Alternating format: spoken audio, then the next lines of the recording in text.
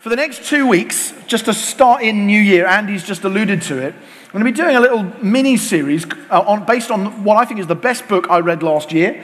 It's a book called Crazy Busy, which I would encourage anybody in this room who likes reading books, and even the ones who don't, to go and buy at the bookshop afterwards or annoy Steve Thornett by asking him to order more. It is absolutely superb, and it's a book about why Christians are crazy busy and what to do about it. And I want to do it, but I found it so useful, I thought I wanted to start the year with a bit of a decluttering, let's just get some stuff out of life kind of message, because if you're anything like me, you run through December, and then about half to two-thirds of the way through December, you think, thank goodness it's nearly Christmas. And then you sort of collapse into food and family for 10 days, and then you resurface and think, New Year's resolutions, start of a new year, and start stressing about how next year you're going to add even more stuff into your life than you had last year. So this can be the time of year when people are at their most busy and at their most overwhelmed and stressed. And so I wanted to preach a couple of weeks on Crazy Busy, why so many Christians are stressed and what to do about it. And my goal is to help you and help us as a community become less stressed and less busy and more like Jesus. And so I'm not going to do systematic biblical teaching for the next 2 weeks. We do a lot of that here, but we won't be doing it for these 2 weeks. Instead, I want to give 7 reasons why people are so stressed and busy and what we can do about them. And then we'll finish at the end of next week with the one thing that we absolutely must do about busyness and all the rest of it.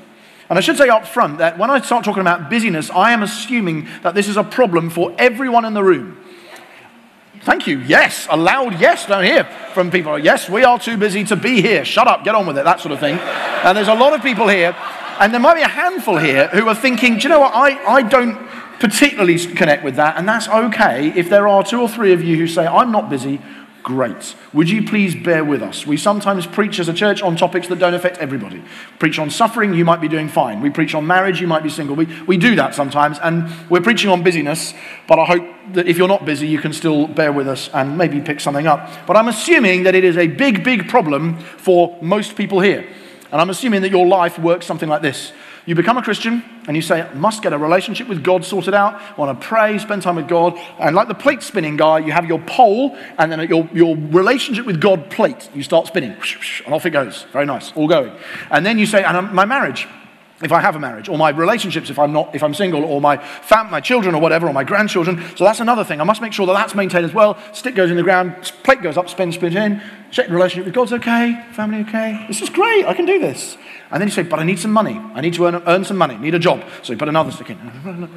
Job, that actually makes this one a bit more challenging. They're further apart. Because when I'm working, I can't be having a devotional life. So, okay, I better figure that one out. And so you do, and it's okay. And then you think, actually, personal evangelism. I haven't shared the gospel with anybody. That's another one. So get that spinning. And then this all starts wobbling a bit. You say, well, I can't share the gospel when I'm working, but I can when I'm at work. How does that work? And you're doing this a bit. And then they just get added, one on top of another, on top of another. And you just keep adding new. I need to maintain my friendships. Personal administration. That's a nuisance. Nobody likes doing it. Everyone has to do it. Why do I do that? And you're rushing around. And some of us live life just maintaining the plates without any real thought for which ones are important, which ones aren't, and we live our entire lives controlled by the plates that we fear might be smashing. And I'm going to assume that's a problem for many of us, if not all of us. If it's not a problem for you, I'm jealous, well done. But for most of us it is, and it's true across the age spectrum. So this is the weird thing. I would have thought that busyness was like a sort of a curve, like where you're a kid, you don't have that much that you have to do, and then it peaks when I think you're about my age, 35, where you go, I've just got everything to do, and then you would hope it just sort of gradually wound down like this. That's what I thought would happen. But it turns out when I ring my mum, and I say, Mum, any chance you could help us out with the children on the 29th? This is what she says. We always laugh at her about it. She goes, I can't do it on the 28th. And we said, no, we didn't ask about the 28th, we said about the 29th. She said, I also can't do it on the 30th because I've got Pilates followed by... And she just starts telling you all the stuff that's going on in life. And she, even though she's not working in a paid job and her children have left home, she's still just as busy as she always was. She's just found stuff, some would call it clutter, I wouldn't be one of those people, to fill the space and made sure that she's got lots to do. And I remember going to one of the older life groups in the church years ago, some of you were there, and talking about busyness and rest. And somebody said, it's just, the week is so busy, I don't think I can help with such and such. And I said, oh, right, okay, tell me about it. What's it? I said, well, I've got bowls on this day, I've got golf on that day. And I was like, everything just came in to fill the space. In other words, no matter what stage you're in, students think they're the world's busiest people. I've got an exam in 9 weeks' time, can't do anything except work. And you just think, life will get worse, don't worry. But anyway, and you just feel like, everybody in their stages of life, everyone's busy. It's not just people my age or your age, everybody's busy. And on that basis, I'm assuming it's a widespread issue and that it's a problem. Not just a neutral quirk of modern life, but it's a problem. Some of us are going through the Bible in 1 year together using the app or the online and so on, and it's just been great seeing people pick that up. We're 5 days in, and it's not too late to join us if you want to come with us through it. I've been thinking it's superb, it's been really helpful. But I saw an endorsement for it today that I found quite troubling. There was a celebrity endorsement of the Bible in 1 year app, and there was a particular individual who said, what I love about this is, quote, it makes the Bible manageable for the busy person. It's full of moving stories, funny anecdotes, empowering messages, and down-to-earth advice. And at one level I thought, it is. That's a good description. At another level I thought, that is a disturbing sign of the way life is in modern Christianity. That somebody could endorse something that, as if that's the best thing you could say about it, which is, it's wonderful. It makes the Bible manageable for my busy life.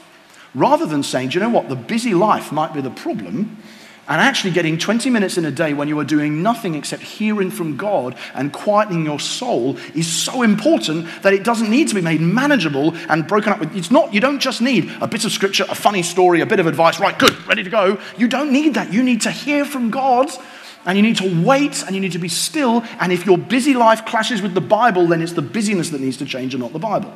Now, I know the person who wrote it probably would agree, I suspect, but the quote reflected something to me that I thought was very widespread, which is really, I'm busy, that's the reality, and everything else needs to change. I don't think that's the right way of thinking about it, and so I want to share 7 reasons why lots of us are stressed and what to do about it. We'll do 4 today, and we'll do 3 next week, plus the one thing you absolutely must do. The first reason why many of us are crazy busy is naivety. In other words, we don't realize that we have a problem. We just don't know that life isn't supposed to be like this, and we assume that's just what everybody does. And it's what every generation has done. But it's not the case. The world has not always been like this. It's not normal that people live with as many different things going on in their lives as we do. You study history, you see that is not the case for most people who've been alive on this planet. Cheap travel is new, so the opportunities to go places is new. Information available at the click of a button everywhere means that the amount of stuff you can find out and are supposed to know is massively greater than everybody else's. The number of possessions you can access and the speed with which you can access them is new. Even staying up after the sun has gone down is new. People didn't used to do that, did they? It got dark, you went to bed. Some of you were around. Most of us we've got lights. I didn't point at you. I don't know why you're laughing, but some of you were. But actually, now we have lights, we have technology, and there is no stopping. There was no such thing as a city that never sleeps 100 years ago. There couldn't be. There is now. Because everybody, you can always access more stuff, and that makes our lives very frenetic, even just by being there, unless we're very disciplined. So our generation is full of opportunity and complexity, and that means busyness is more of a problem for us than it is for others who have lived on this earth. One study found commuters encounter more stress than fighter pilots and riot police, which I think is pretty alarming. Anybody in the room commutes? Right? So and look at them, these poor people. Yeah. So you commute somewhere and you think, I encounter very high levels of stress just by going on a train up to wherever and London or Brighton, whatever. And so there might be naivety in us. We may think, it's just life, isn't it? Life is rushing around doing the plate thing. I didn't know that was a problem. I didn't know there was anything I could do about it. And if you don't, that's a problem in itself. Not being aware that that's an issue. And even if you do know that it's not always been like that, you may not think it's a problem for you, because you may think, I'm not too busy. It's just busyness is other people's thing. Some of you know it is. Some of you aren't sure. So I'm going to do a quick diagnostic exercise. You need to, in pairs, you don't have to play. Right? If you're a visitor, you don't want to play this game, that's absolutely fine. But if you're up for this, turn to the person next to you and answer the following questions truthfully. Question 1. Do you regularly work half an hour a day more than your contracted hours?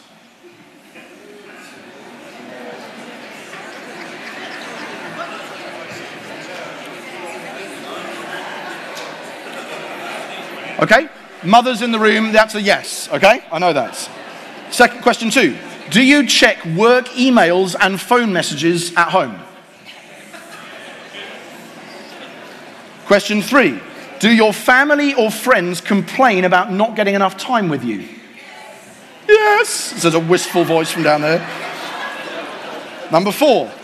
If tomorrow suddenly became free, would you use it to work and do chores, or would you use it to relax?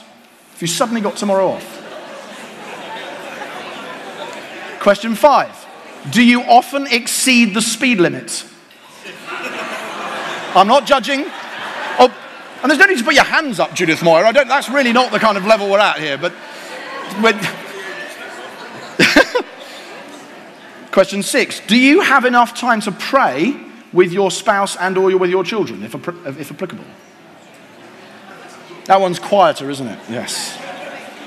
Number 7. Do you have a hobby you are actively involved in and Facebook does not count?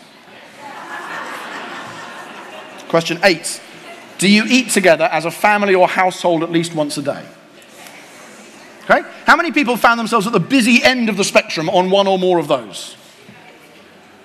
Most. I'd expect that. So this is a widespread issue in some form or other. What happens, of course, is we run our lives relative to 100% capacity. We pack out we think we have got this much time and this much capacity, and I will put in this much stuff, which is the mistake. Because all that happens is it only takes one unexpected thing to enter at the top, and something else gets displaced, and you're suddenly manic. Somebody gets sick, there's a crisis in the family, and you suddenly find yourself with not enough capacity. What we should do, but we often don't, is to run our lives at 80 or 90% capacity to leave space for the fact that sometimes, because we're not God, unexpected things happen to us. So the first reason we may be crazy busy is we are naive. We simply don't realize there's a problem, and the answer to that is good old-fashioned self-awareness.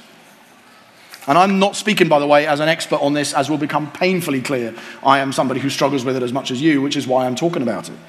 The second reason we're crazy busy, and probably one that affects every one of us, is pride. Pride. The chances are that if we were to analyze all of the biggest sources of busyness in this room, pride would be at or near the top for almost all of us. Pride works in a number of different ways. Pride is clever. Pride finds ways of destroying your joy in God, and it does it in lots of different ways. It causes people-pleasing. I must do this, and this because I want people to think well of me, and I'm really after approval, so I'll work really hard to make sure I get it. Or pride gets you by making you live for praise. So it's not just I want them to like me, I actually want them to say things to me that make me feel, you are wonderful, well done you, that's very impressive. So you say, I'll help with that, and they look at you sometimes with just this look of love and adoration that you've there resting. You're mighty and strong to save. And you think, that's wonderful, I so am, thank you for the praise. It's like a deal we do with the person. You praise, I get busy. Or pride makes us think we're irreplaceable. Nobody else can do this as well as me. If I was not to do all of this preaching, no one would do it as well as me. If I did not run this training course I run, no one would do it as well as me. And then the painful thing happens. You are forced to offload this thing that you currently run to someone else, in my case, Jez Field, and discover that he does it better. It's excruciating. You hate Jez, but you do learn, many of you are there already, but you do learn, don't you, that it's actually not as much of a problem to pass things off to other people as you thought, because you're not irreplaceable. In fact, there's only 3 things in my life at which I am irreplaceable, in my view. Nobody else can own my relationship with God, nobody else can be a husband to my wife, and nobody else can be a father to my children. Other than that, everything I do could be done by somebody, and mostly a lot better. And the same is true for you. Okay? Most things you do, if you drop dead, somebody else would be able to do the job you're currently doing better than you. It's just nice to feel that freedom sometimes. I've had to come to terms with that. Some of you guys are listening to this thinking, it's certainly true of you, Wilson. So get down. But it's actually reality. It's liberating to know I am not irreplaceable. God is saving the world, not me. Accumulating possessions is another way pride goes through it. You accumulate stuff, it makes you feel good. And in order to accumulate more stuff, you work harder, you do more in order to get more stuff. Proving yourself. I want my dad to think that I was a success. So I will take on more than I can in order to prove that he was wrong and that I was right. Earning sympathy or pity. This biggest one for me at the moment. the line that none of you are allowed ever to say to me that I am most at risk, and the line my sinful self most loves that I don't want you to say is, I don't know how you do it. Oh, I love it when people say that. I'm walking through, people say, do you know, I don't know how you do it. And I say, I don't know how I do it either. I'm the master at being me. You had my to-do list, you wouldn't have a hope, but me, I don't know how I do it either. It's wonderful. When people say that, it's festering pride within me. It's awful. I'm obviously kidding. I want to stomp it out. So please don't say that kind of thing to me. It's just very bad for me. Or even another equivalent line is when people say, I'm sure you don't have time for me. Oh, it's wonderful when people say that. It's like kneeling before you and saying, you are much more important than I am. So your time is more precious than mine. I'll make time for you. And I think, do you know, I am an unusually important person, actually. Thank you. It's horrible. And some of us we are busy in order to get people to say stuff like that. Right? Honestly, I sometimes that's what I do. And I had an example the other day, a few weeks ago, where I was emailed by someone in another church saying, could you write this article for our website? And the person who sent the email sent it at 11:45 at night before she went to bed. And I get up quite early because of our kids, so I picked up the email at 4:45 or something and thought, you know what? If I write the article now, she will get it when she turns on her phone in the morning, and I bet what she'll say is, I don't know how you do it. So I wrote the article there and then. I shouldn't have, by the way, I'm not endorsing this, I'm just saying this is what happens.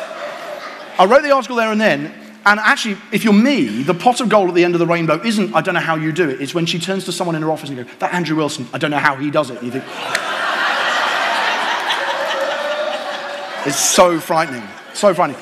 And I realized soon afterwards, I only did that because I wanted to look impressive. It wasn't because I was trying to serve her, it was because I just wanted someone to think that of me. Perfectionism is another way pride does this. Perfectionism, some of us think that's just a neutral personality trait. It's not. And some of us are more prone to it than others, but actually perfectionism is based on a doctrine of control, which is if I do everything to the best of my ability, it will be perfect. And it won't. You are not God. You're not Jesus. You can't do that. And actually even there, I may need to be in control. So with lots and lots of tools, pride worms its way into our lives to try and make us crazy busy. So what do we do about it? Because it's not always obvious whether you're doing something out of pride or out of good motives.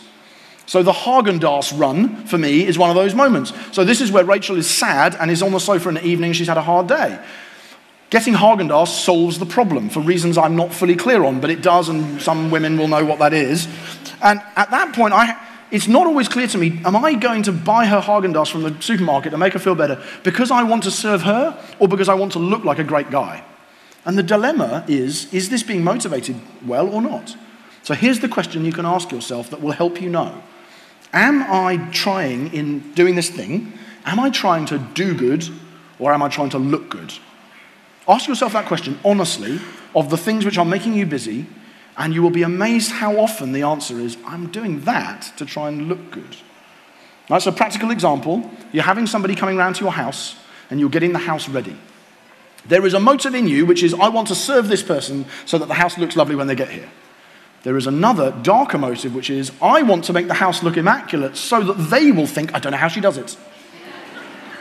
And you might find there's a mixture. But actually, when you ask us, do you find that preparing the house for people to come around can make you stressed? The question is that busyness, is that stress being driven by a good desire to serve or by a desire to look good in the eyes of somebody else?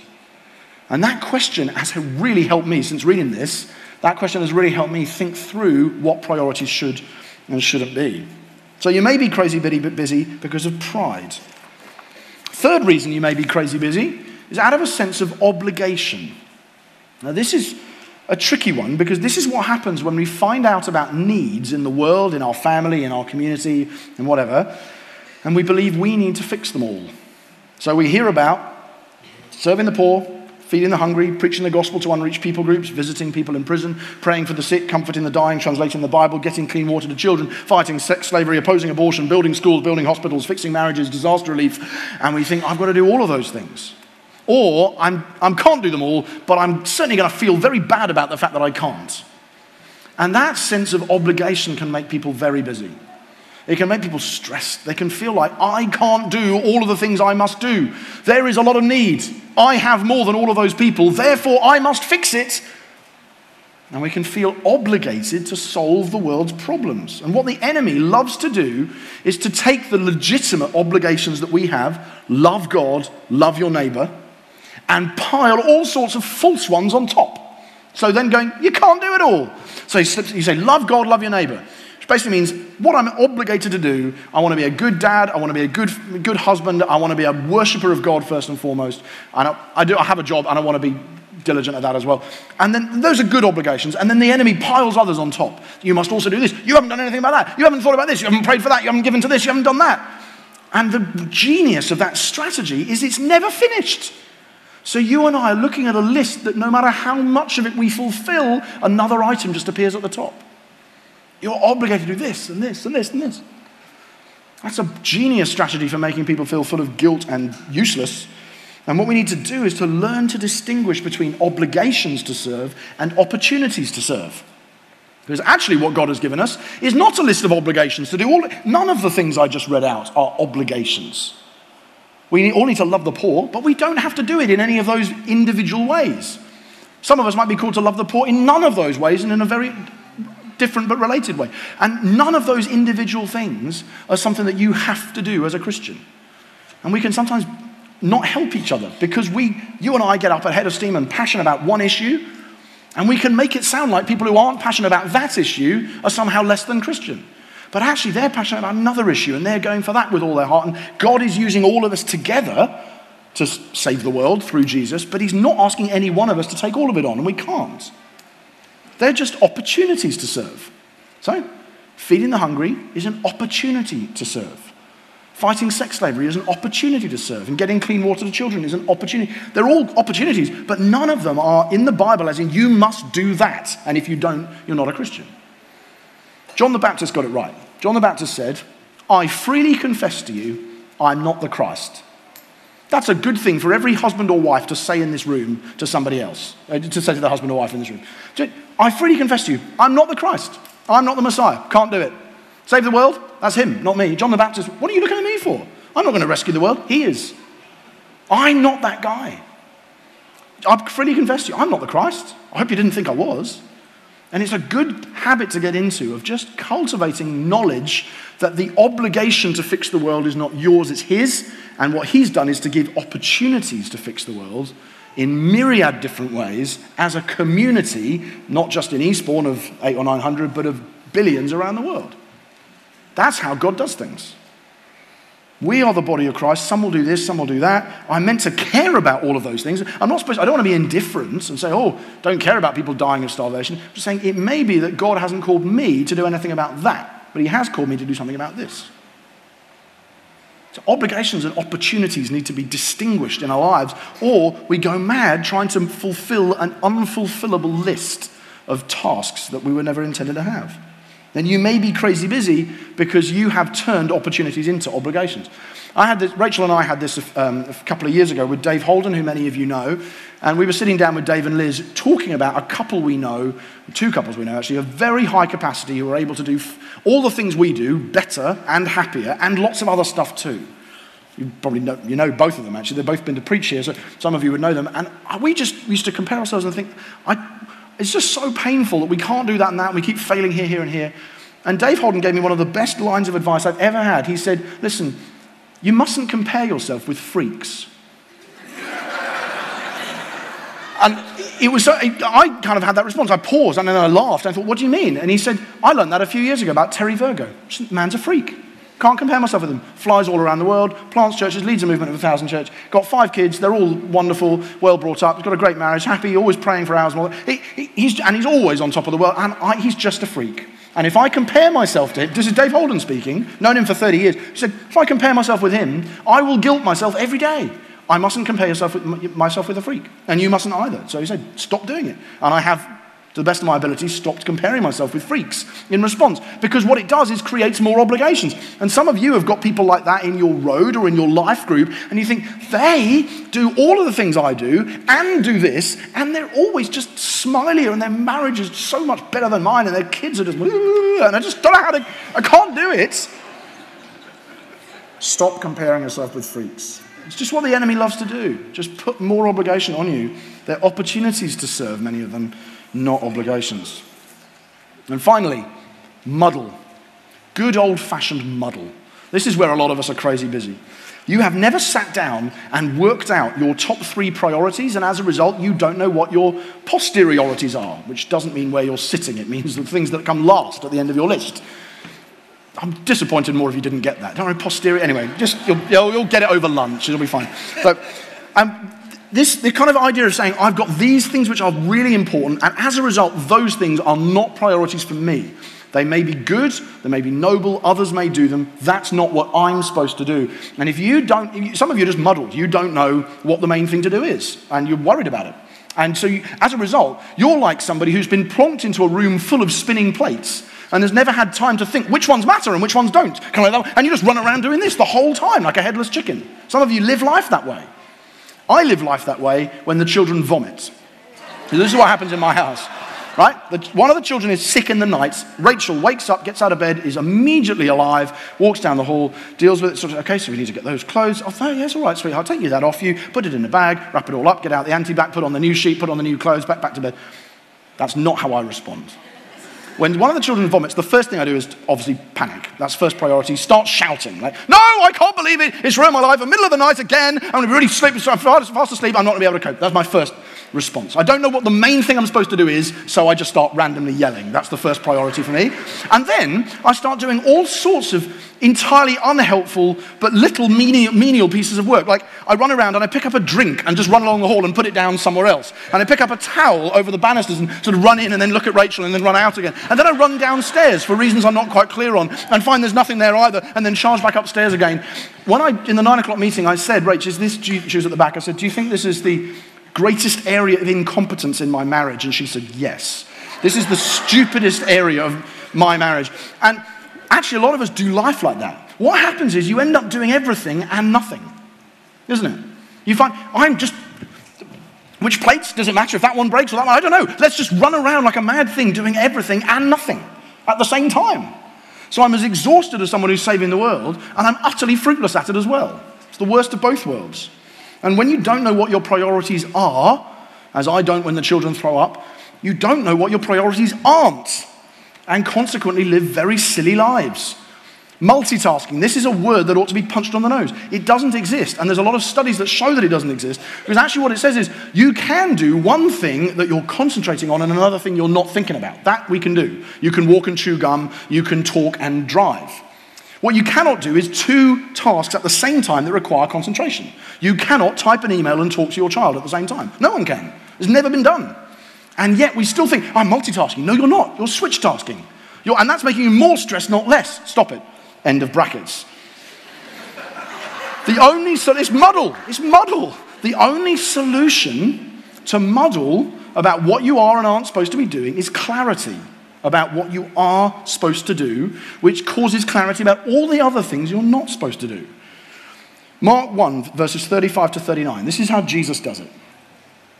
And rising very early in the morning, while it was still dark, don't beat yourself up. People used to go to bed earlier, so they wake up earlier. So that doesn't mean you're awful for praying when it's daylight. So.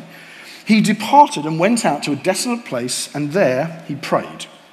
And Simon and those who were with him searched for him, and they found him and said to him, everyone is looking for you. Come on, teacher, let's get a bit more stress in your life. Come on. And he said to them, let's go on to the next towns, that I may preach there also, for that's what I came for. And he went throughout all Galilee, preaching in their synagogues and casting out demons. Jesus knew what he was supposed to be doing. Praying, spending time with my Father, and preaching the gospel of the kingdom and demonstrating it in signs and wonders. That's what I'm here to do. I am not here, however, to fix every problem in every village. So if I've been into this village, proclaimed the kingdom, demonstrated the kingdom, I can now leave and go to the next one, even though there's still people there who have need. In fact, I have to, because otherwise the next village and the next village won't hear about it. So Jesus says, I know what I am called to do, and as a result, he says, I'm not called to do that. And Simon and the others are going, what are you talking about? Look at all these people who still have various physical, spiritual needs. Jesus says, I'm not doing that. I'm going on to the next one. Because he knew what he was supposed to do, he knew what he wasn't supposed to do. So I'd encourage you to do this over the next 24 hours. If you get a few minutes to be able to do this exercise, just think this one through. Can you make a list of 3 things that you are not supposed to do? And obviously you can make millions, right? Then some of them can be silly. But just think through, look at your life and just think, are there 3 things in the kind of life that people like me lead that I'm just simply not meant to do? Others are, I'm not. Right? So some of mine, I am not supposed to speak at men's breakfasts, or Christian unions, or church weekends away, or travel more than 3 or 4 times a year. I'm just not supposed to do it. Lots of preachers do, lots of people who write do. That's not me.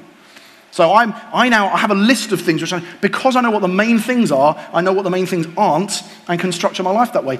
Can you just have a think through, maybe as couples or families, or as singles, just what are the things I'm supposed to do, but what are the things I'm not supposed to do that I'm currently might be doing? It might be a very useful exercise.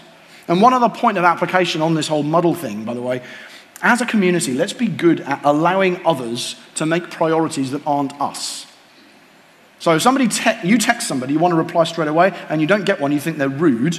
They may not be rude, they may be prioritizing, and effectively saying by their non-reply, I have multiple priorities at the moment, and you aren't close to being one of them. Try not to get offended. It's important, actually. I mean, I'm kidding around, but it is important. Somebody says, can you do this? Sorry, I haven't got time. What I haven't got time means is I have other priorities that are higher on my list than you. That's what it means. But you want to allow them, in fact, encourage them to do that. The other day, I got an email from a guy, nothing to do with this message. An elder in a former church I was in, said he's written his first book. Could I endorse it for him? Could I read it and endorse it? And I emailed back straight away and said, I'm really sorry, I just don't have the time. Which he knows means that's not my priority at the moment. He responded in an incredibly wise way. He emailed straight back within seconds and said, so encouraged to hear you prioritize in that way. And he didn't know I was doing this. And I thought, that is the kind of community I'd love us to have, where we are actually validating the decisions people are making and saying, do you know that sort of rudeness thing? It's not a character flaw. It might be occasionally if it always comes across rude, but you know what I mean? Decision making is valuable for us to get this right. And I say, I don't want to be in a muddle. I want to know what I am and I'm not supposed to be. Now, in some ways, all that I've said in the last half hour is common sense, and not very much of it is uniquely Christian. And that's worrying some of you. Where's the Bible? But I want to tell you what is uniquely Christian, and what the gospel has unique power to do is to expose just how deep some of those problems are, and just how desperately we need the solution. So as we close, and we're going to break bread in a moment, I want to just focus in on how the gospel does that. The Christian gospel shows us that, for example, since Jesus Christ was born as a man to rescue us, and we are compelled to become self-aware about how big a problem we have. So naivety is not an option. Because we know how deep our problem is, because Jesus had to come and fix it, we couldn't do it. Because Jesus Christ was crucified for our sins and died a bloody death, we are able to look and say, do you know what? Pride is a much bigger problem than I might have thought if Jesus had to do that in order to save me. And I'm therefore compelled and empowered to pour contempt on all my pride in order to find freedom. And that shows how desperate that is. Because Jesus Christ is risen from the dead, we can have confidence that he's bringing about the new creation, not us. And therefore, although we have a minor but important part to play in his story, he's the one who's governing it all, and he's the one whose new creation is breaking out. So we don't have to live with a sense of obligation over every single thing that's going wrong. And because Jesus Christ is ascended to heaven and is ruling heaven and earth, we can have absolute clarity about what the most important thing in life is, and we have no need to have muddle. No Christian should ever really have to ask, what is the most important thing? Because somebody asked that of Jesus, and he said, love the Lord your God with all your heart, mind, soul, and strength, and love your neighbor as yourself. There's no greater commandments than these. So I know that if the priorities I've set are getting in the way of me doing those two things, they're the wrong priorities. That's the game. Love God. That's why, in a way, that comment at the beginning about the busyness of the Bible bothered me, because I thought, no, the priority is love God with all your heart, then love your neighbor as yourself, and everything else revolves like planets in orbit around those two central commitments. So the gospel enables us to be free, in that sense, of crazy busyness. We're going to look at another 3 things next week, and we're going to also talk about the one thing we absolutely must do. But for now, we're going to come to the cross together as a church. And I love doing this together. We're going to break bread, and we're going to do it really to come before Jesus, to repent of pride, to ask for forgiveness of sin, to say thank you for forgiveness of sin, to celebrate victory, and to participate in communion together, to be united again, not just with the other people in this room, but with the billions of other people around the world who do this every week. And we have one loaf, one cup, we have lots of little shot glasses actually, but we partake together in this one act of union really with everybody else who's a Christian. And we do that as those who have been forgiven of sin and those whom Jesus loves very deeply. So what we're going to do is 4 tables in the corners of the room. We'll have bread and juice. If you're new to the church, if you're a Christian, whatever church background you're from, please come and join us at the table. We end up just taking a bit of bread, a bit of juice, and we are then going to celebrate the cross of Jesus Christ, the Prince of Glory dying, so that we're able to be free of all of this stuff and be forgiven. So let's stand together. The band are going to come out and help us. And when you're in your own time, if you just want to go and take the bread and juice, Heavenly Father, thank you so much for the gospel. Thank you so much for the example of Jesus, but not just his example, but his victory, his power in breaking the chains that hold us back, in liberating us, in forgiving us from the sin, particularly in my case, the pride that has so often corrupted my life. But you have set me free and forgiven me, and I love you, and I thank you. And we together celebrate as a community the astonishing power and victory of the cross of Christ. Amen.